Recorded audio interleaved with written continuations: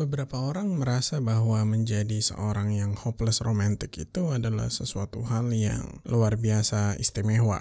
Ada juga orang-orang yang merasa bahwa menjadi hopeless romantic itu adalah sesuatu hal yang sia-sia.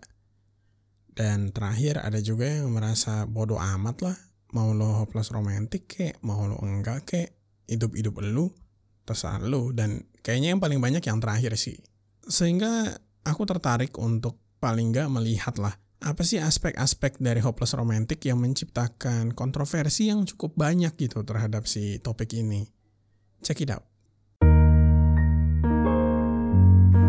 Saat ini kamu sedang mendengarkan Kritis Abis Podcast untuk kamu yang sedang mencari keseimbangan dalam kehidupan kamu. Masih bersama aku, Faris Ubedillah.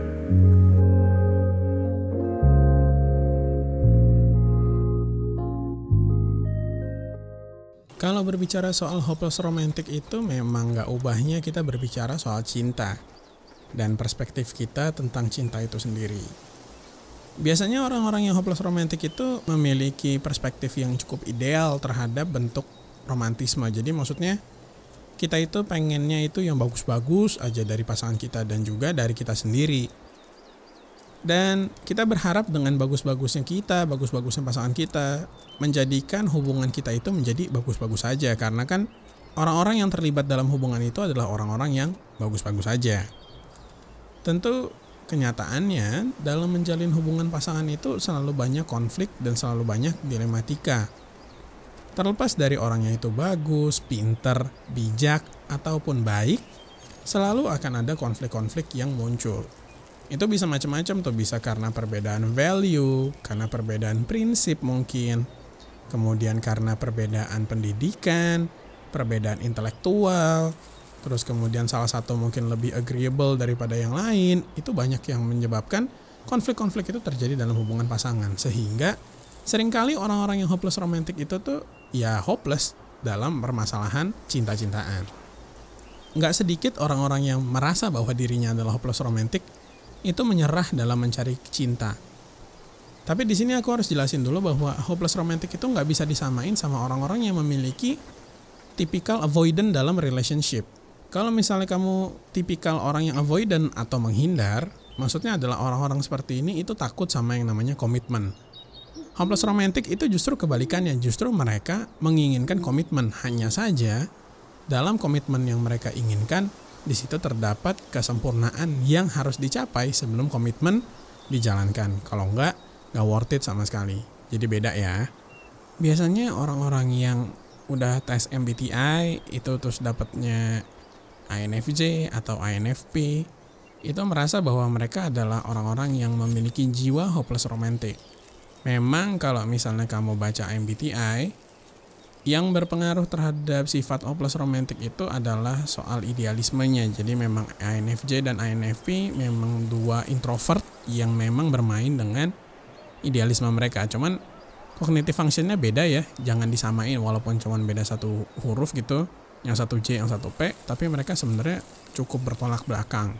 Cuman memang pada akhirnya output-outputnya kalau misalnya ngomongin soal cinta-cintaan, mereka mencari kesempurnaan dalam hubungan pasangan. Cuman itu tadi poinnya, kesempurnaan yang mereka cari itu beda-beda. Dan disinilah sebenarnya kunci dari mengerti orang-orang yang memiliki jiwa hopeless romantic. Karena kita berbicara soal kesempurnaan dalam romantisme, permasalahannya adalah setiap orang itu memiliki perspektif yang berbeda terhadap kesempurnaan yang mereka cari. Ada tipikal orang yang merasa bahwa orang yang paling sempurna buat dia adalah orang yang bisa mengerti dia apa adanya. Orang yang bisa menerima dia semuanya deh, gak pakai tedeng aling-aling, dan gak mencoba merubah dia sedikit pun.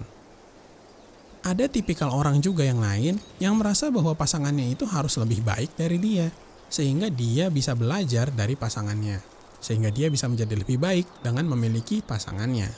Ada juga orang-orang yang merasa bahwa pasangannya itu harus lebih buruk daripada dia, bahwa kesempurnaan itu tuh dicari dengan cara apa? Dengan cara kita yang justru memberikan yang terbaik supaya pasangan kita itu berubah menjadi lebih baik.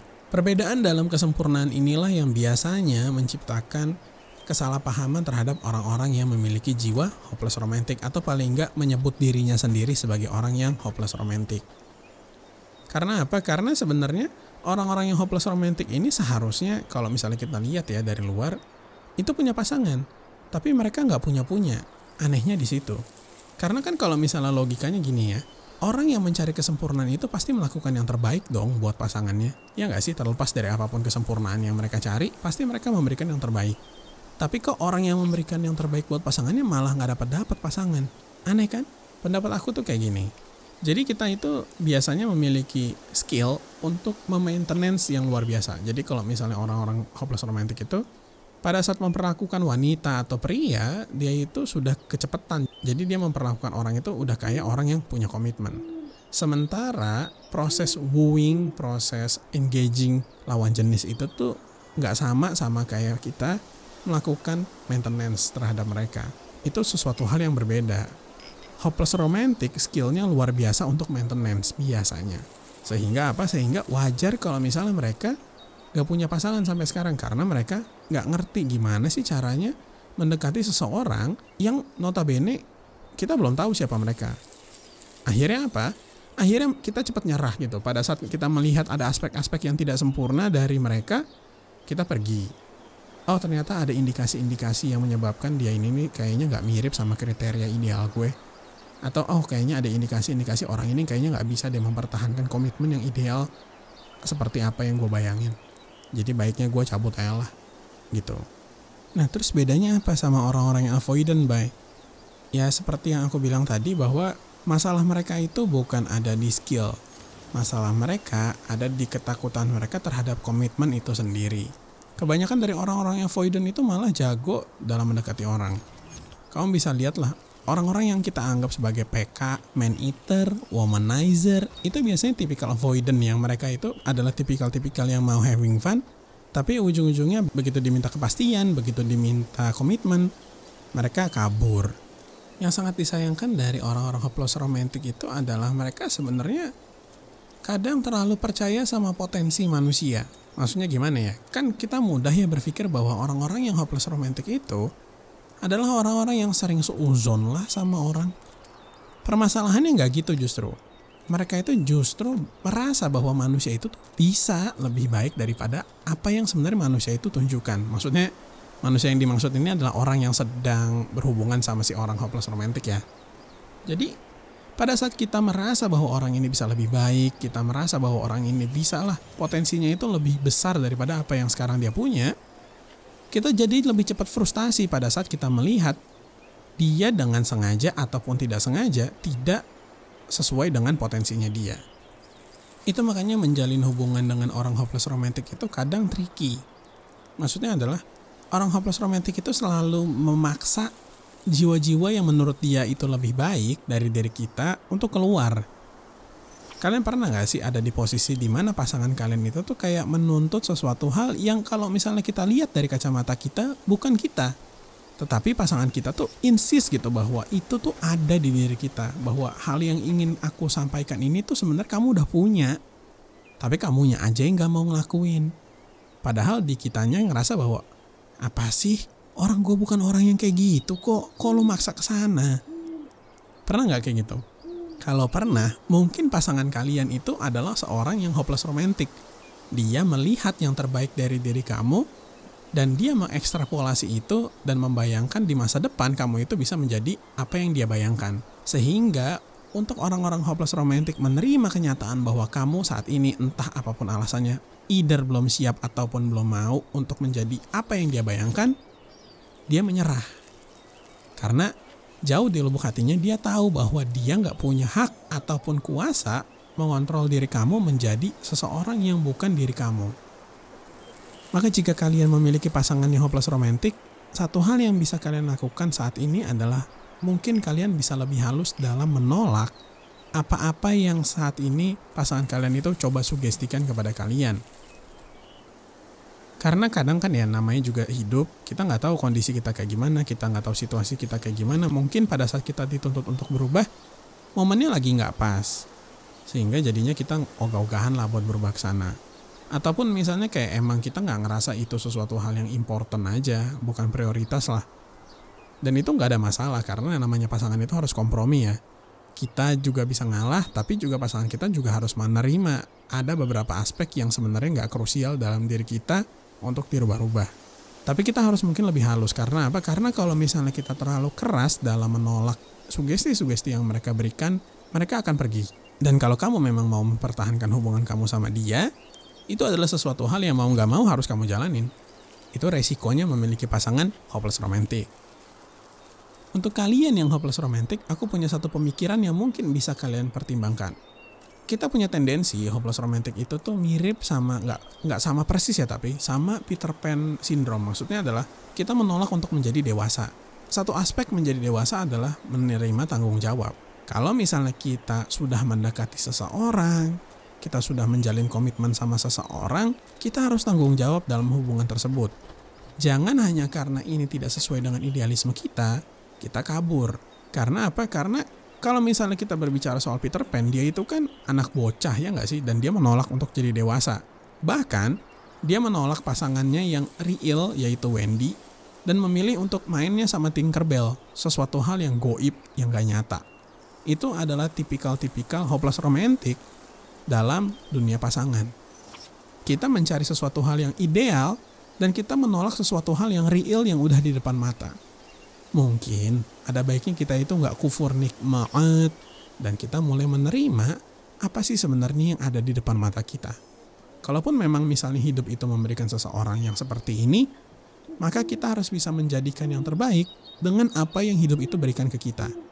Di situ kita sebenarnya belajar untuk bersyukur. Gitu sih kalau untuk orang-orang yang hopeless romantic. Karena kadang memang kita itu kayak kurang bersyukur sih. Udah dikasih tapi kita nyari terus yang ideal, yang ujung-ujungnya kita hanya mencari Tinkerbell kita yang gak pernah ada. Mulailah untuk berhenti sejenak dan coba kita lihat Wendy yang ada di samping kita. Segitu sih kalau dari aku tentang hopeless romantic ya. Banyak sebenarnya yang bisa dibahas, tapi menurut aku ini aja cukup sih. Paling gak untuk memulai memecahkan kontroversi terhadap orang-orang yang hopeless romantic. Jadi kalau misalnya ternyata kalian kenal sama seseorang yang hopeless romantic, jangan kata-katain. Karena sebenarnya dia itu sedang melihat sesuatu hal yang baik dari dunia ini. Jadi kayak dia berharap yang terlalu tinggi lah. Dan orang-orang seperti ini itu dibutuhkan supaya hidup ini tuh punya harapan. Supaya dunia ini tuh masih punya harapan untuk menjadi lebih baik. Tapi untuk orang-orang yang hopeless romanticnya sendiri, kita juga harus belajar untuk bersyukur dengan apa yang dunia ini punya. Ya jangan terlalu sering lah nyari-nyari yang ideal. Kitalah yang menciptakan idealisme kita sendiri. Jangan pernah menyerah, kalian pasti bisa. Apapun yang terjadi di depan nanti, kita hadapi bersama-sama. Aku akan selalu nemenin kalian di podcast Kritis Habis. Kalau misalnya kalian pengen nanya-nanya lebih lanjut soal hopeless romantic, apa sih Bay? Kalian itu punya pasangannya hopeless romantic, kalian bingung menghadapinya gimana, kalian bisa tanya aku lewat email kuliah yang tersedia di paralysisbastard@gmail.com atau kirim voice message di link yang udah tersedia di deskripsi. Segitu dari aku. Untuk kalian yang sedang di jalan malam-malam ini, macet gak di jalan? Kalau misalnya ternyata macet, sabar-sabar. Kalian bisa lanjutin dengerin podcastku yang lain di Fartertainment. Atau misalnya mau dengerin podcast-podcast yang lain, aku bisa saranin ada podcast yang lagi aku dengerin sering banget nih, yaitu Suara Puan. Itu kalau misalnya kalian suka yang puisi-puisi itu tuh bagus banget menurut aku. Atau misalnya teman tidur, kalau misalnya kalian mau ngantuk di jalan, tapi jangan ya. Dengerin teman tidur itu kalau misalnya kalian udah di kamar, udah enjoy, silakan tidur. Karena kan namanya juga judulnya teman tidur. Atau mau dengerin rapot misalnya buat lucu-lucuan, itu juga bagus banget, aku sering dengerin. Dan kalau misalnya kalian yang sudah di rumah, selamat beristirahat. Semoga besok bisa lebih semangat lagi menjalani hari. Dan kita besok ketemu lagi di podcast Kritis Habis berikutnya. See you on the next podcast. Bye-bye.